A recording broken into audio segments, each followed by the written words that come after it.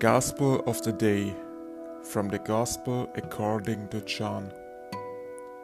On the first day of the week, Mary of Magdala came to the tomb early in the morning, while it was still dark, and saw the stone removed from the tomb.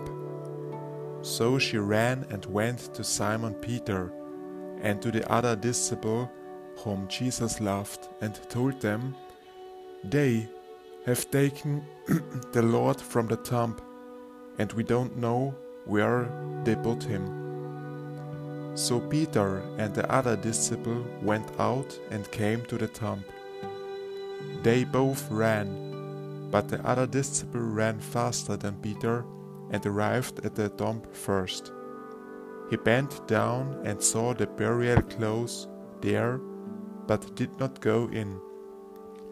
When Simon Peter arrived after him, he went into the tomb and saw the burial clothes there, and the cloth that had covered his head, not with the burial clothes, but rolled up in a separate place.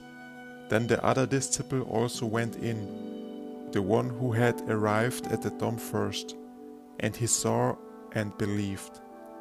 For they did not yet understand the scripture, that he had to rise from the dead. Now relax for a moment and take a deep breath.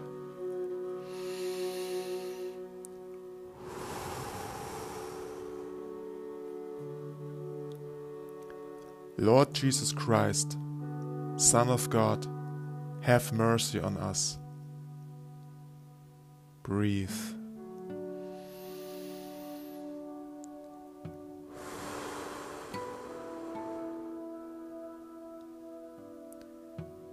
This was the Gospel of the day. I hope you enjoy it.